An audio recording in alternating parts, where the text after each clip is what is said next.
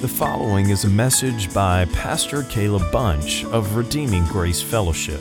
For more information about RGF, please visit our website at www.rgf.church. Please feel free to make copies of this sermon or distribute to friends and family, but please do not charge for those copies or alter the content in any way. Before we jump into our text this morning, I would just like to refresh your memory by giving you the context of our passage. Why don't you go ahead and turn there? We're going to be going to Mark chapter 11, starting in verse 27 and going through the end of the chapter today. What we're talking about takes place on Tuesday of Passion Week. 2 days earlier, on what we traditionally call Palm Sunday, Jesus entered into Jerusalem, you remember, riding on a donkey, lowly, humble. And as he did, he entered to shouts of jubilee, and his arrival was accompanied by a lot of singing and celebrating and fanfare from the crowds that were going to Jerusalem for the Passover. What happened next, though, seems almost anticlimactic. Once he arrives in the city, he goes to the temple courts, he looks around, and he leaves. That, to me, sounds almost ridiculously anticlimactic. But the following day, which was Monday of Passion Week, Jesus returned to those very same temple courts, probably to the very same spot where he had been looking around, and he begins to do much more than just look around. He, in a calculated manner, begins to flip over the tables of those who were selling animals and changing money. He blocked foot traffic for those who were turning the court of the Gentiles into a shortcut to the opposite side of town. He declared that the people who were there had turned God's house, which was supposed to be a house of prayer, into a den of robbers. In short, Jesus made quite a disturbance on Monday. Directly after this takes place, Mark tells us what's going on in the shadows, who it is that's looking on, and what's happening in their minds. He informs us in verse 18 that the chief priests and the scribes heard it, and they were seeking for a way to destroy him, for they feared him, because all the crowds were astonished at his teaching. That's very strong language. You know, sometimes we use this term, we use a lot of words just kind of frivolously. I admit there are many times when I have jokingly said, for example, in basketball, to my opponent, "I'm about to destroy you," and then I usually get wiped out. I've said even to my wife in board games, "I'm going to crush you. I will destroy you. I will annihilate you." These men are not using the term lightly. They're not using it jokingly. They are seeking to remove Jesus and to remove his teaching and to reject his authority, even if it meant killing him. But looking at the text, you'll notice there was nothing that they do that day. On Monday, there is no approach of Jesus. There is no attempt to attack him or accuse him. There's nothing that the scribes and the Pharisees do. But what we are about to read took place the following morning, on Tuesday of Passion Week. It seems as though the chief priests and the scribes and the elders have probably been well preparing for this moment. It's likely that they burned a candle late into the night, focusing on how is it that we can trap Jesus tomorrow. So this is the way they approach him. So what we're about to see is their attempt to destroy Jesus. Please follow along, starting in verse 27. And they came again to Jerusalem. And as he was walking in the temple, the chief priests and the scribes and the elders came to him. And they said to him, "By what authority are you doing these things? Or who gave you this authority to do them?" And Jesus said to them, "I will ask you one question. Answer me, and I will tell you by what authority I do these things. Was the baptism of John from heaven or from man? Answer me." And they discussed it with one another, saying, "If we say from heaven, he will say, 'Why then did you not believe him?' But shall we say from man?" They were afraid of the people, for they all held that John really was a prophet. So they answered Jesus, "We do not know." And Jesus said to them, "Neither will I tell you by what authority I do these things." Have you ever seen a kung fu movie?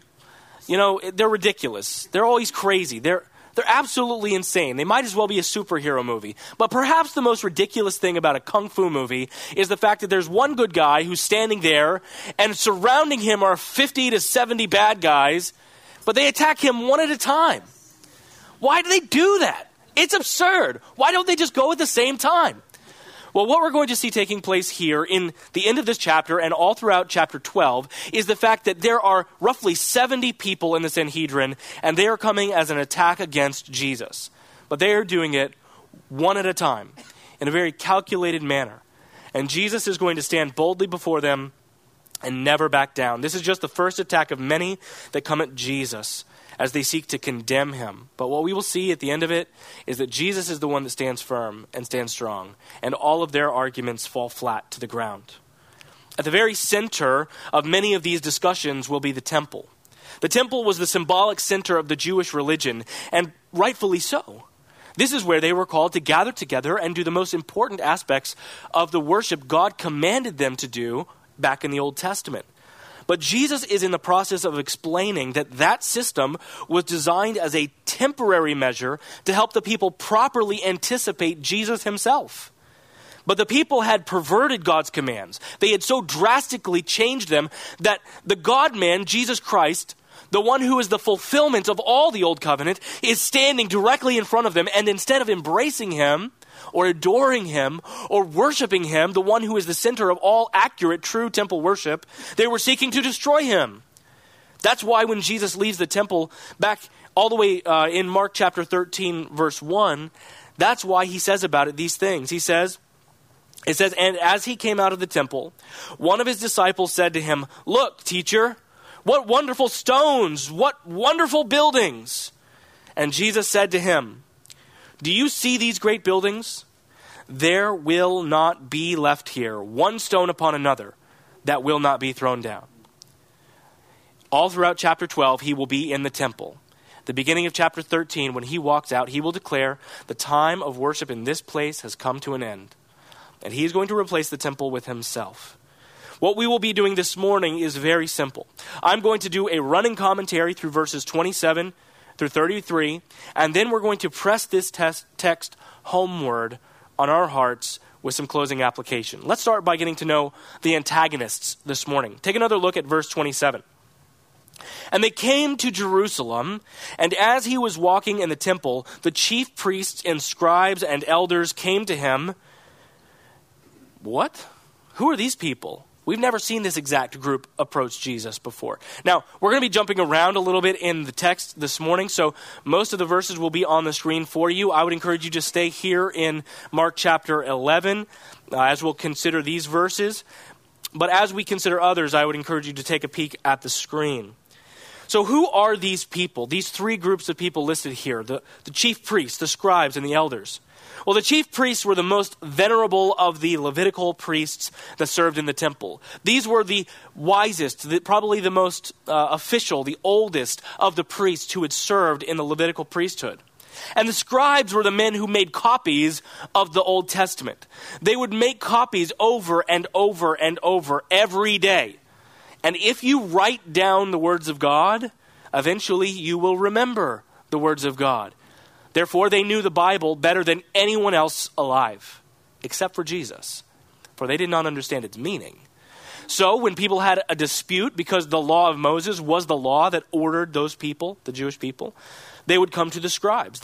And many times in the New Testament, when you see that there was a lawyer present, the actual word is scribe, but it's translated as lawyer for us to understand in our modern day vernacular. And then the elders were men who were men of the community that had been recognized as benefactors of society. These were wealthy men. These were powerful men, men who had great authority and often had many servants. They were mostly, at this time, made up of Pharisees. But they did not fall into either of the other two categories. They were not scribes.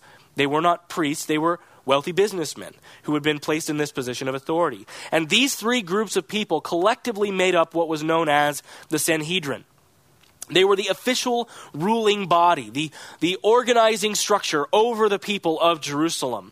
And they ordered all aspects of religious Jewish life. The Roman government had allowed them and granted them special control over the Jewish people.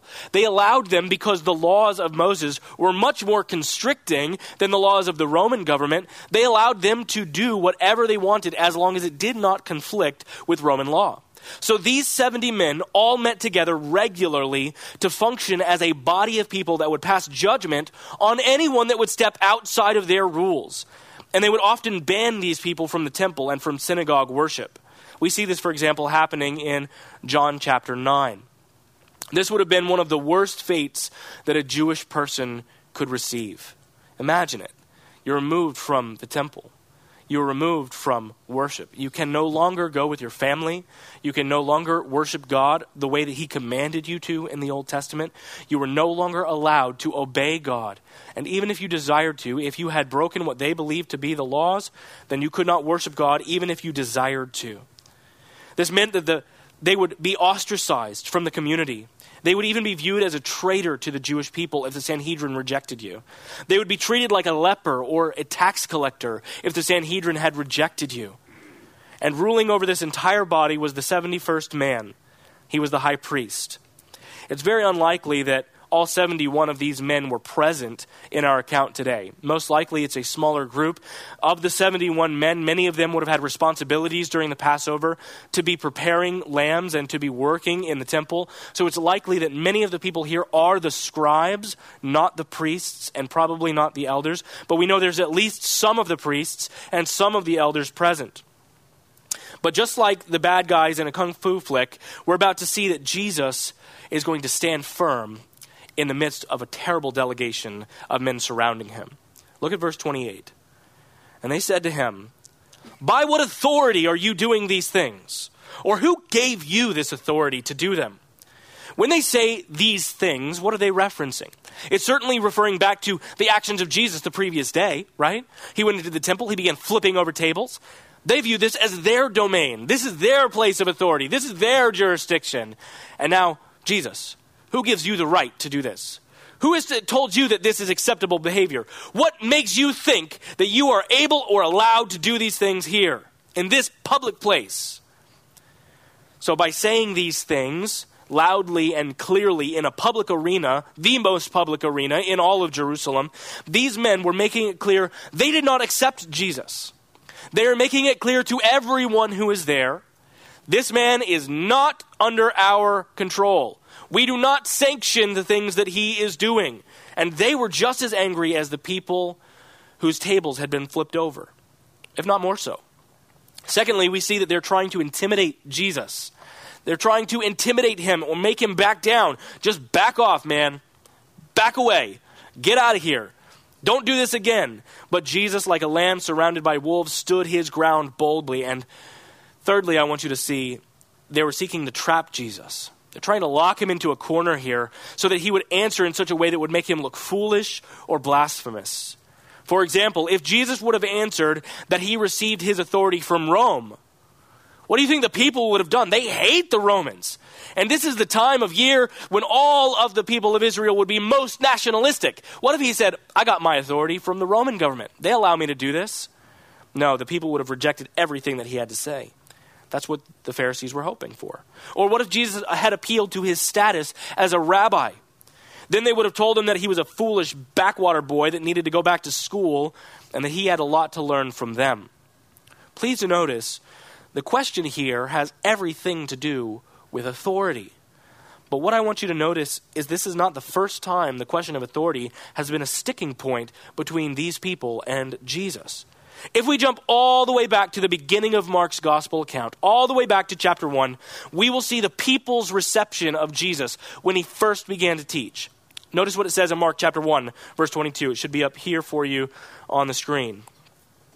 And they were astonished at his teaching, for he taught them as one who had authority.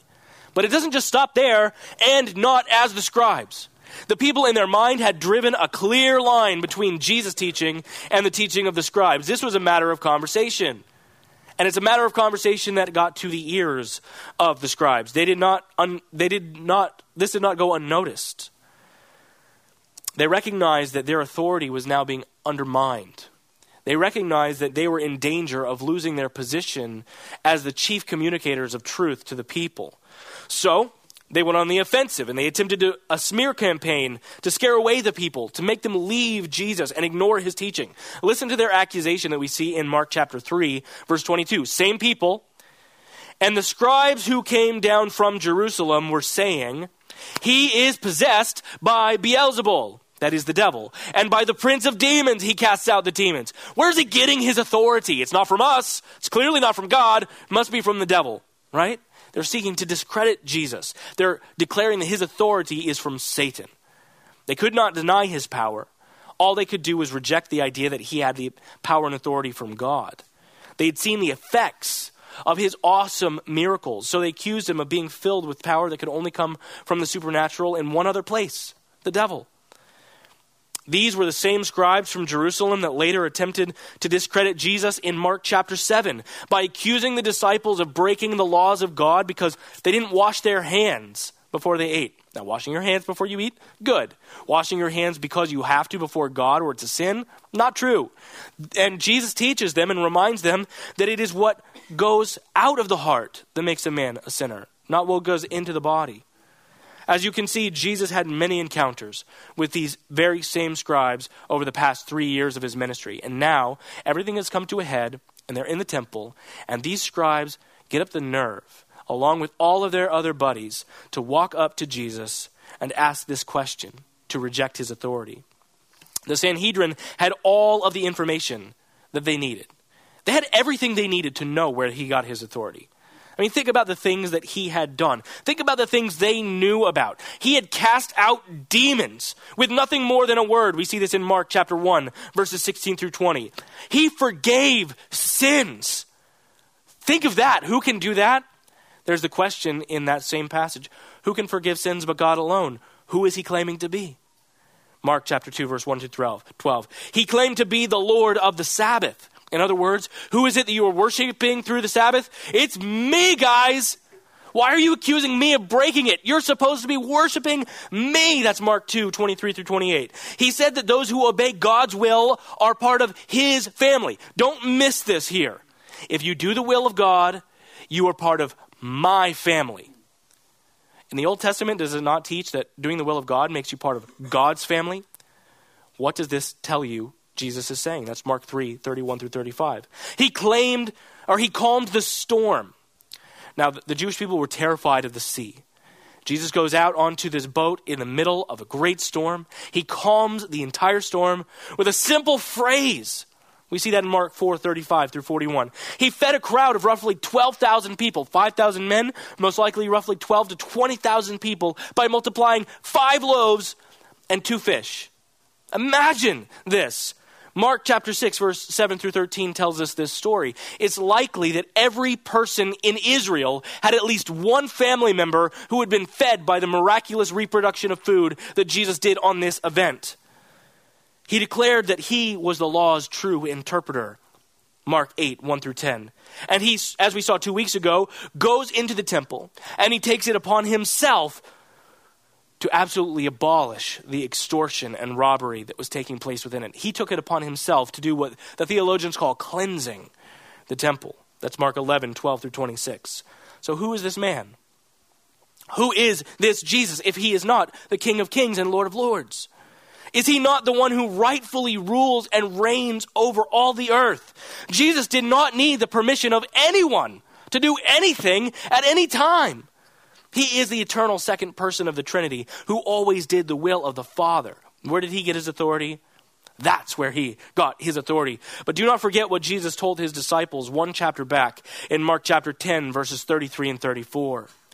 Remember what he told his disciples? He said, "See, we are going up to Jerusalem, and the Son of Man will be delivered over to whom? To the chief priests and the scribes, and they will condemn him to death and deliver him over to the Gentiles, and they will mock him and spit on him and flog him and kill him, and after 3 days he will rise." He knows what's coming.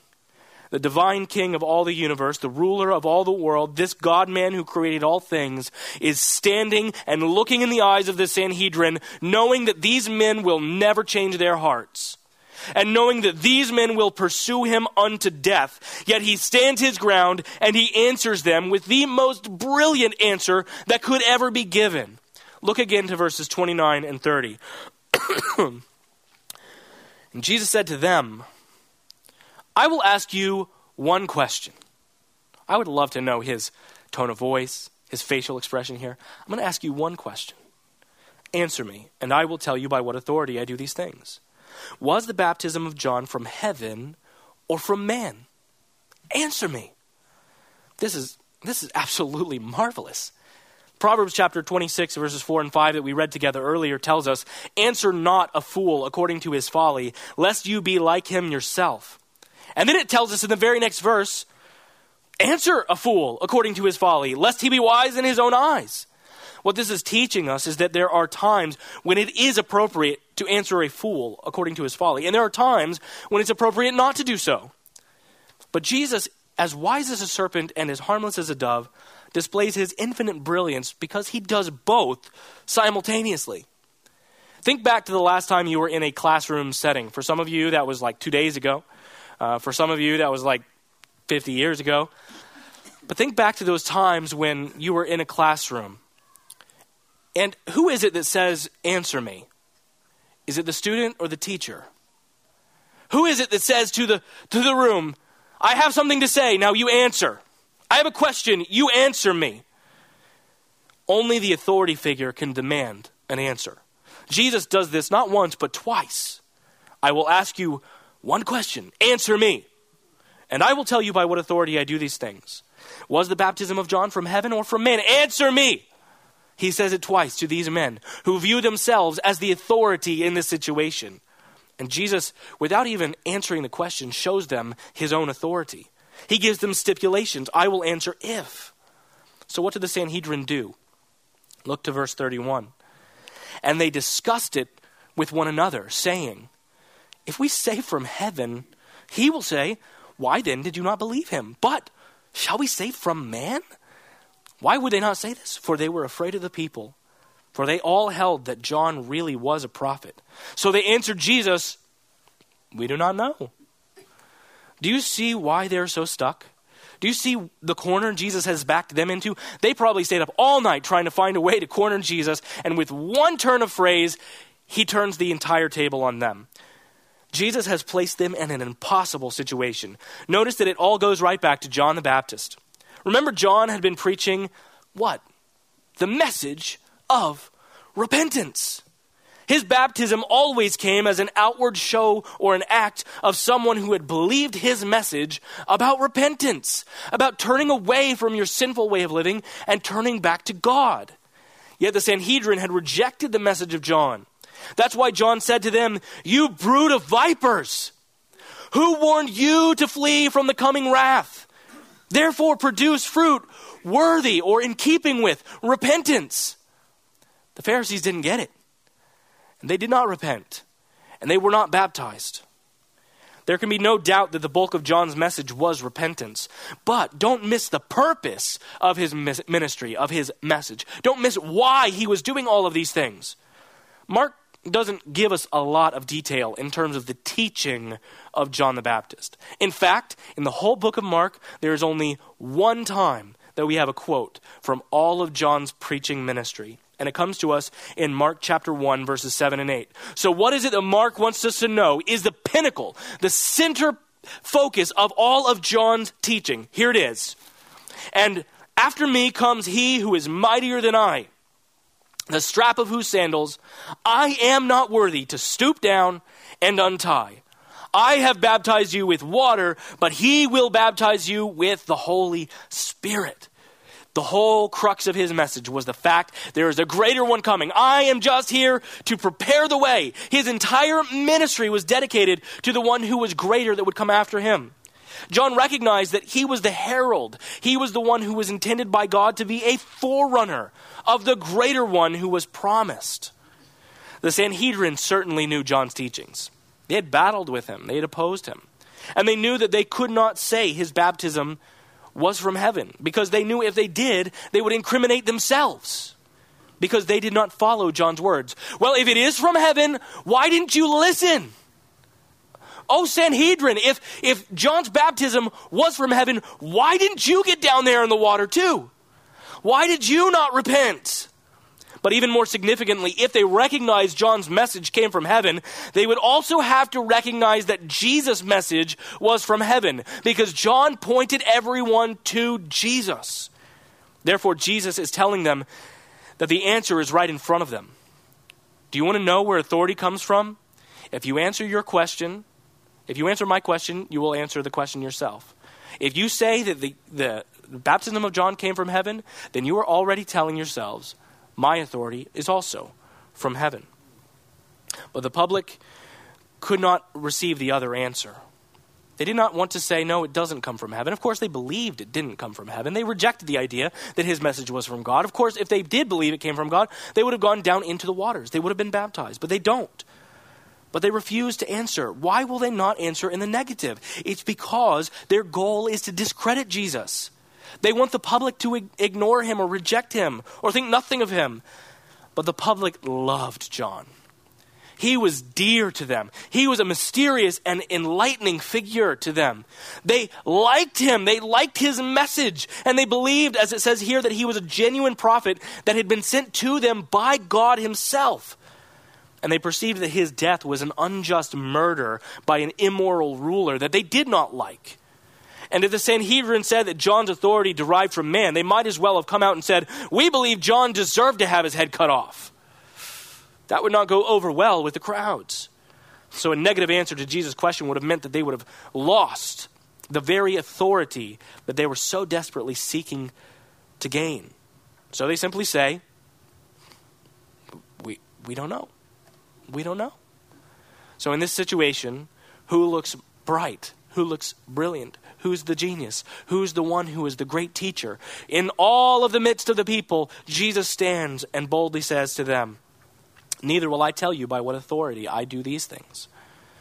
This is an amazing passage. It displays to us the wisdom of Jesus. But this is also a very practical passage for us. There's a lot of learning that we could do from Jesus here. So for the remainder of our time this morning, I'm actually going to walk us through 4 practical ways that this should radically change and overhaul your life. Let's start with the most surface level of the applications, and then we'll dig deeper one at a time. Application number 1. Answer a fool according to their folly. There are absolutely things that we can learn from Jesus here about answering a fool. But I want you to know there are also things that we cannot replicate from Jesus.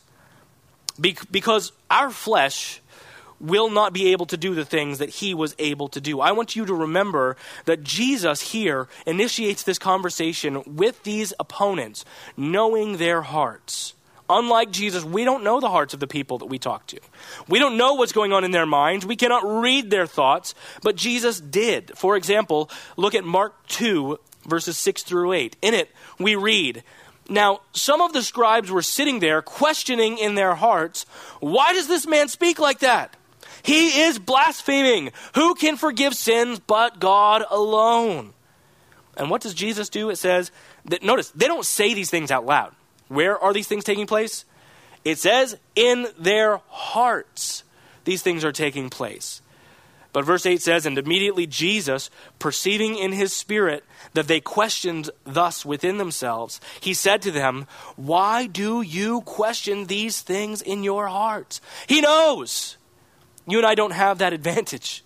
When we're discussing with somebody, when we are seeking to answer someone, we don't know how they'll respond. Jesus did. So since we don't know what people are thinking or what they are feeling, we need to be very, very careful about how we speak.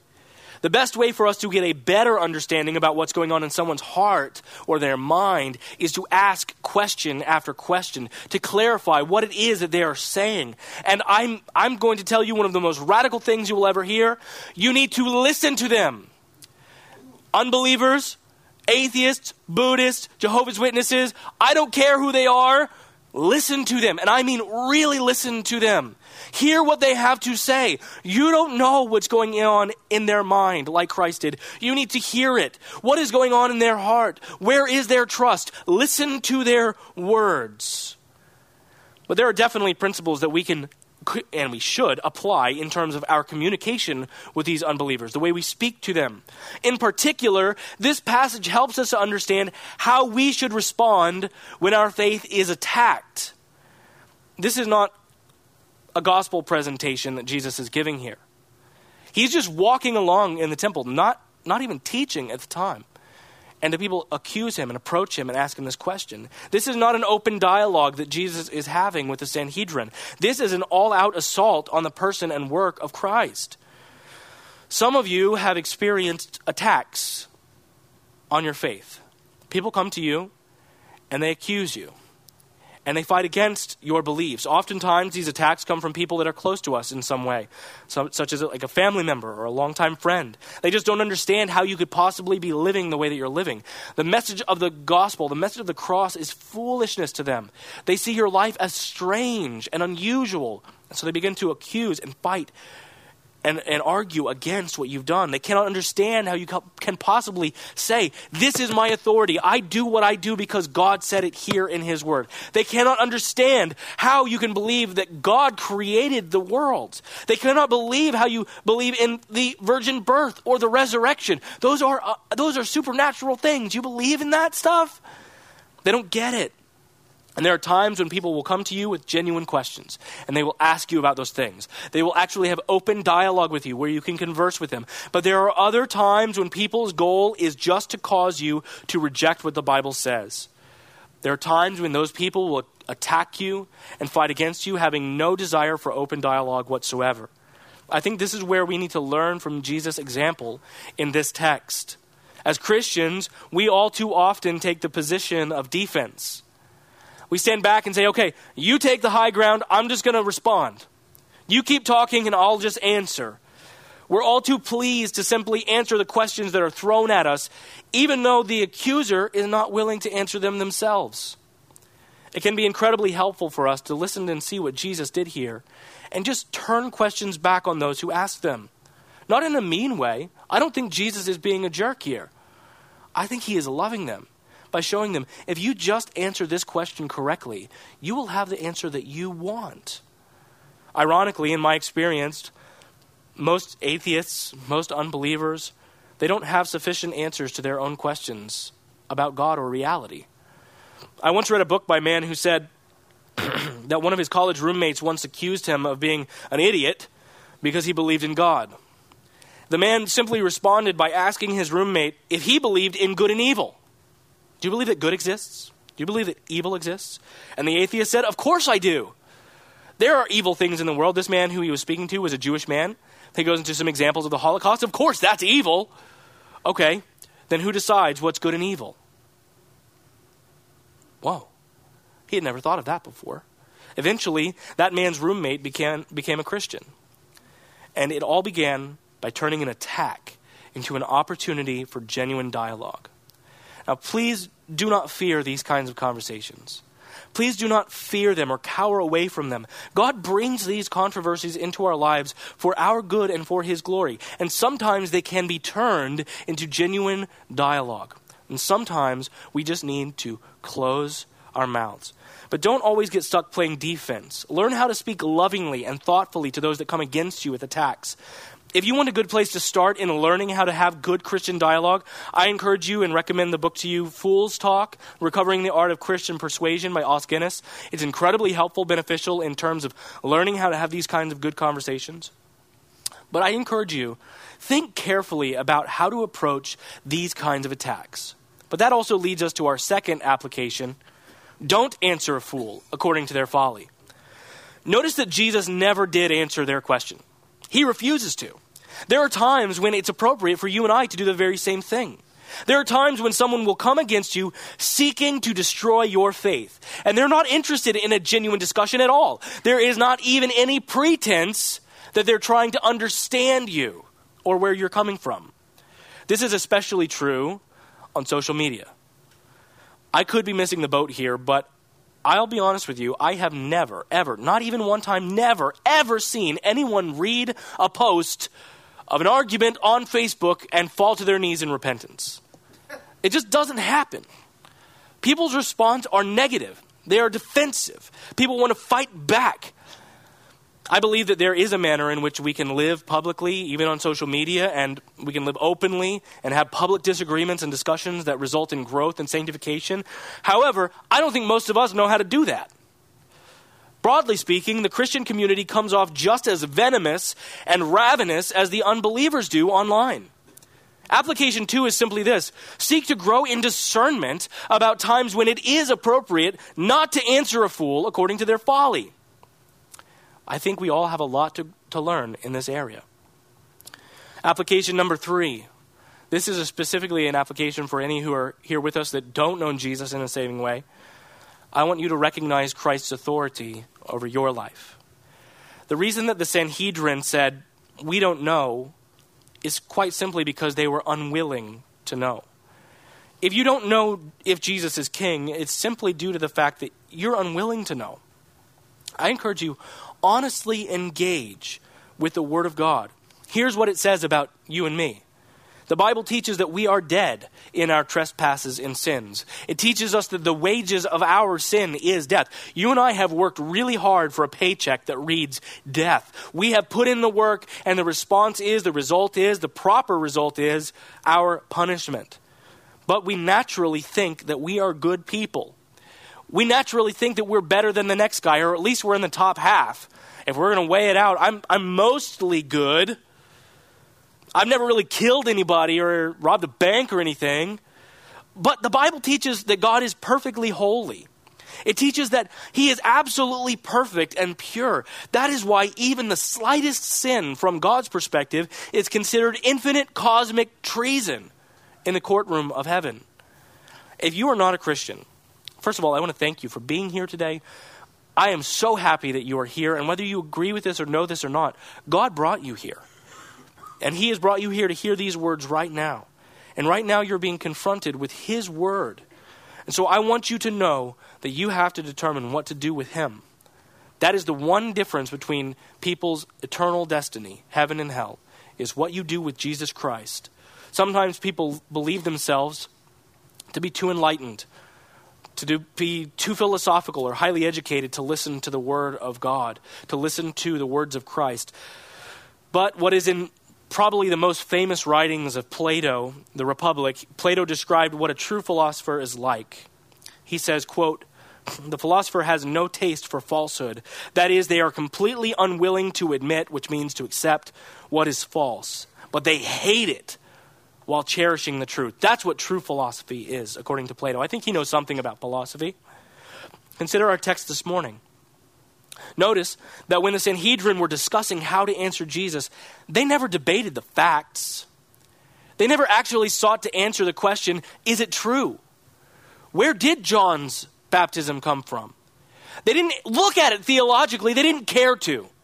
Their response was pragmatic and political. Had everything to do with what people will think of me. They were concerned with how answering the question might result in them losing their own way of life. And most particularly, they were afraid of losing what they perceived to be their own power. J.C. Ryle explains it well this way when he wrote, it's a long quote, so I'm going to have it up here for you. He wrote, "It is a melancholy fact that dishonesty like this is far from being uncommon among unconverted people. There are thousands who evade appeals to their conscience by answers which are not true. When pressed to attend to their souls, they say things which they know are not correct. They love the world and their own way, and like our Lord's enemies, are determined not to give them up. But like them, are also ashamed to say the truth. And so they answer exhortation to repentance and decision by false excuses. Rejecting the authority of Jesus Christ is not being open-minded. It is a denial of truth, which can best be called self-deceit. And I'm calling you, if you don't know Jesus Christ today, I'm calling you to hear the good news of the gospel. That even though you and I are sinners against God, we have rebelled against him, we have rejected him, we have done everything necessary to earn judgment from him. God sent his own son so that we could have a right relationship with him, so that our sins would be paid for at the cross. God must punish sin. He is a good and just judge who cannot rightfully let the guilty go free, just like we would not expect a judge in our court systems to let a guilty man walk. But the Bible teaches that Jesus took the sin of every person who would ever believe. He took it on himself, and he paid for it, so that whosoever believes in him shall not perish, but have everlasting life. The Bible teaches this, that if you trust in Christ, that he has paid for your way on the cross. And then he rose again so you might be justified, just as Mike was saying earlier, so that you might be justified, given his righteousness, counted as righteousness, that his righteousness would be imputed to you, because you can never become righteous on your own. Therefore, you will not be guilty of the penalty, and you will be brought into the family of God. If you're here today and you do not know Jesus in a saving way, please don't leave without talking to myself, to Mike, to anyone else that you've seen up here. We want you to know Jesus in a saving way. Please don't respond like the Sanhedrin did. Please repent and believe. Which brings us to our final application, which is this. It's to believers. Believers, I want to tell you the same thing. Christ has authority over your life. The authority of Christ does not only involve your initial repentance and conversion to Christianity. James Edwards gets this exactly right when he says, the characteristic of Jesus that left the most lasting impression. What do you think it would be? His love, his mercy, his kindness. The characteristic of Jesus that left the most lasting impression on his followers and caused the greatest offense to his opponents was his exousia, which is the Greek word, which means his sovereign freedom and magisterial authority. James chapter 4, verse 7 teaches us that we must, quote, submit yourselves to God. He's saying that to believers. In 1 Peter chapter 5, verse 6, the apostle Peter, one who is standing there, who listened to Jesus say this to the Sanhedrin, he says, humble yourselves, therefore, under the mighty hand of God, so that at the proper time he may exalt you. Humble yourselves. Where? Under the mighty hand of God, under his authority. In Ephesians chapter 5, Paul writes an entire argument about how husbands and wives should live together. That whole argument is rooted and founded in the idea that God is the authority and the church is to submit to him. All of his arguments hinge on that fact. Romans chapter 12, verses 1 and 2 teaches us that our very lives are supposed to be given as a living sacrifice. A living sacrifice means an ongoing, never-ending, lifelong experience of giving everything up to him and recognizing his authority over us. 1 Corinthians chapter 6, verse 19 and 20 reminds us that you are not your own. Who's he talking to? He's talking to you if you are saved. You are not your own. You're not your own. You were bought with a price. So glorify God in your body. So let's close out this sermon by asking this question to ourselves. Are there aspects of my life that are standing in defiance to Christ, like the Sanhedrin were, who were circled around him that day? Can you say honestly that every single facet of your existence is worshiping him in everything that you do? Do you worship your King? Do you live with his authority in mind? Does your checkbook say that you do? Does your browser history show that you do? Do your idle thoughts bring him glory? Do your interactions with your children show that you're shepherding them as Christ shepherds his church? Do your conversations at work reveal that you are striving after his holiness? Or are you like the Sanhedrin, seeking to gain people's approval? There are many other questions like this that we could continue on with. Today is a great day for us to identify those areas in our life where we are not currently in submission to him. And instead of standing boldly like the Sanhedrin, rejecting him and having a hard heart against him, to repent. He is your authority. But if you're in Christ, I want you to also know that he is your friend. He is your king, but he is also your brother. That Jesus came to go to the cross, knowing that we are stubborn, hard-hearted, arrogant, sinful people who would constantly fail him. Oh, be thankful, as we sang earlier, that he will give us clean hands, for he is faithful and just to forgive us all of our unrighteousness if we will only confess those sins to him. So I encourage you, today, let your hearts be changed by his word. Let's pray. God, I thank you for your counsel, for your wisdom. I thank you that your word is like a light to us. It guides our path. It shows us the direction to go. God, I pray that today, if you would, that you would change our hearts, that we might be able to communicate in love with great truth to those who don't know you. I pray that we would have wisdom and discernment about how to respond to detractors and opponents of the cross who attack our faith. I pray, Lord, that you would help us know when to answer a fool and when not to. And God, I pray that you would especially help us to understand Christ's authority in our lives. I pray, Lord, for those who are here that don't know you in a saving way, Lord. I ask that you would help them to see that Jesus is king over their life, whether or not they acknowledge it. And Lord, I pray they would acknowledge it. I pray that you would bring them to a place of repentance, that you would change their hearts and give them faith. And God, I pray for us who know you, that we would walk in the light as you are in the light, that we would live in full submission and worship to you, that every facet of our life would be fully surrendered today. Lord, I ask that we would never stand in opposition to Christ like the Sadducees that gathered there that day. Lord, we thank you for Jesus. We thank you for his work. We thank you for who he is. Lord, we pray that you would please help us to have a greater appreciation of that each day. It is in his name that we pray. Amen.